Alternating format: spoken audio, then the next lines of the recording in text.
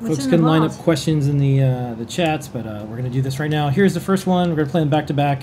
It is the U2IF, and then the Shao Stemma stuff. Yeah. CircuitPython stuff. Yes. Here, Lady Ada, what is this?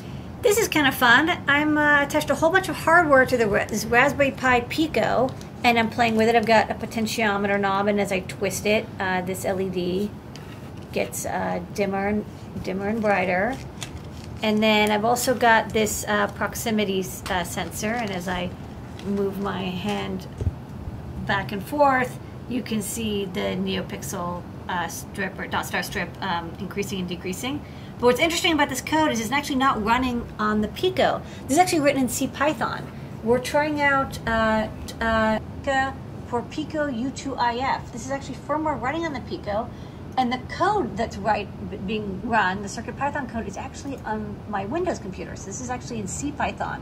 I'm running it, and it's communicating over HID to the RP2040 to execute all that hardware commands. So this is kind of like all-in-one CircuitPython for CPython.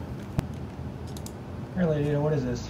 We saw this Seed Shao expansion board, and it was advertised on Amazon as being designed for CircuitPython. So I thought, let's pick one up and then try it out with CircuitPython. Marketing works. But I'm trying it with the RP2040 QT Py, which has a lot more memory and flash and capabilities than the Shao or even the original SAMD21 QT Py. So this is actually perfect for use here. You get a 128 by 64 OLED, and you can see the display I/O. It's got a battery, and we plugged in one of our batteries. Works great. There's a beeper, and I press the button, just testing it out. It beeps. There's an on-off switch for the battery, and you can tell it's charging.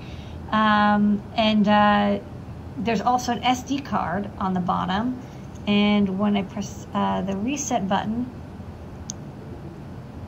you can see it display all the files on the SD card. So that works too. That's top secret. Get out of the vault. Get back in the vault.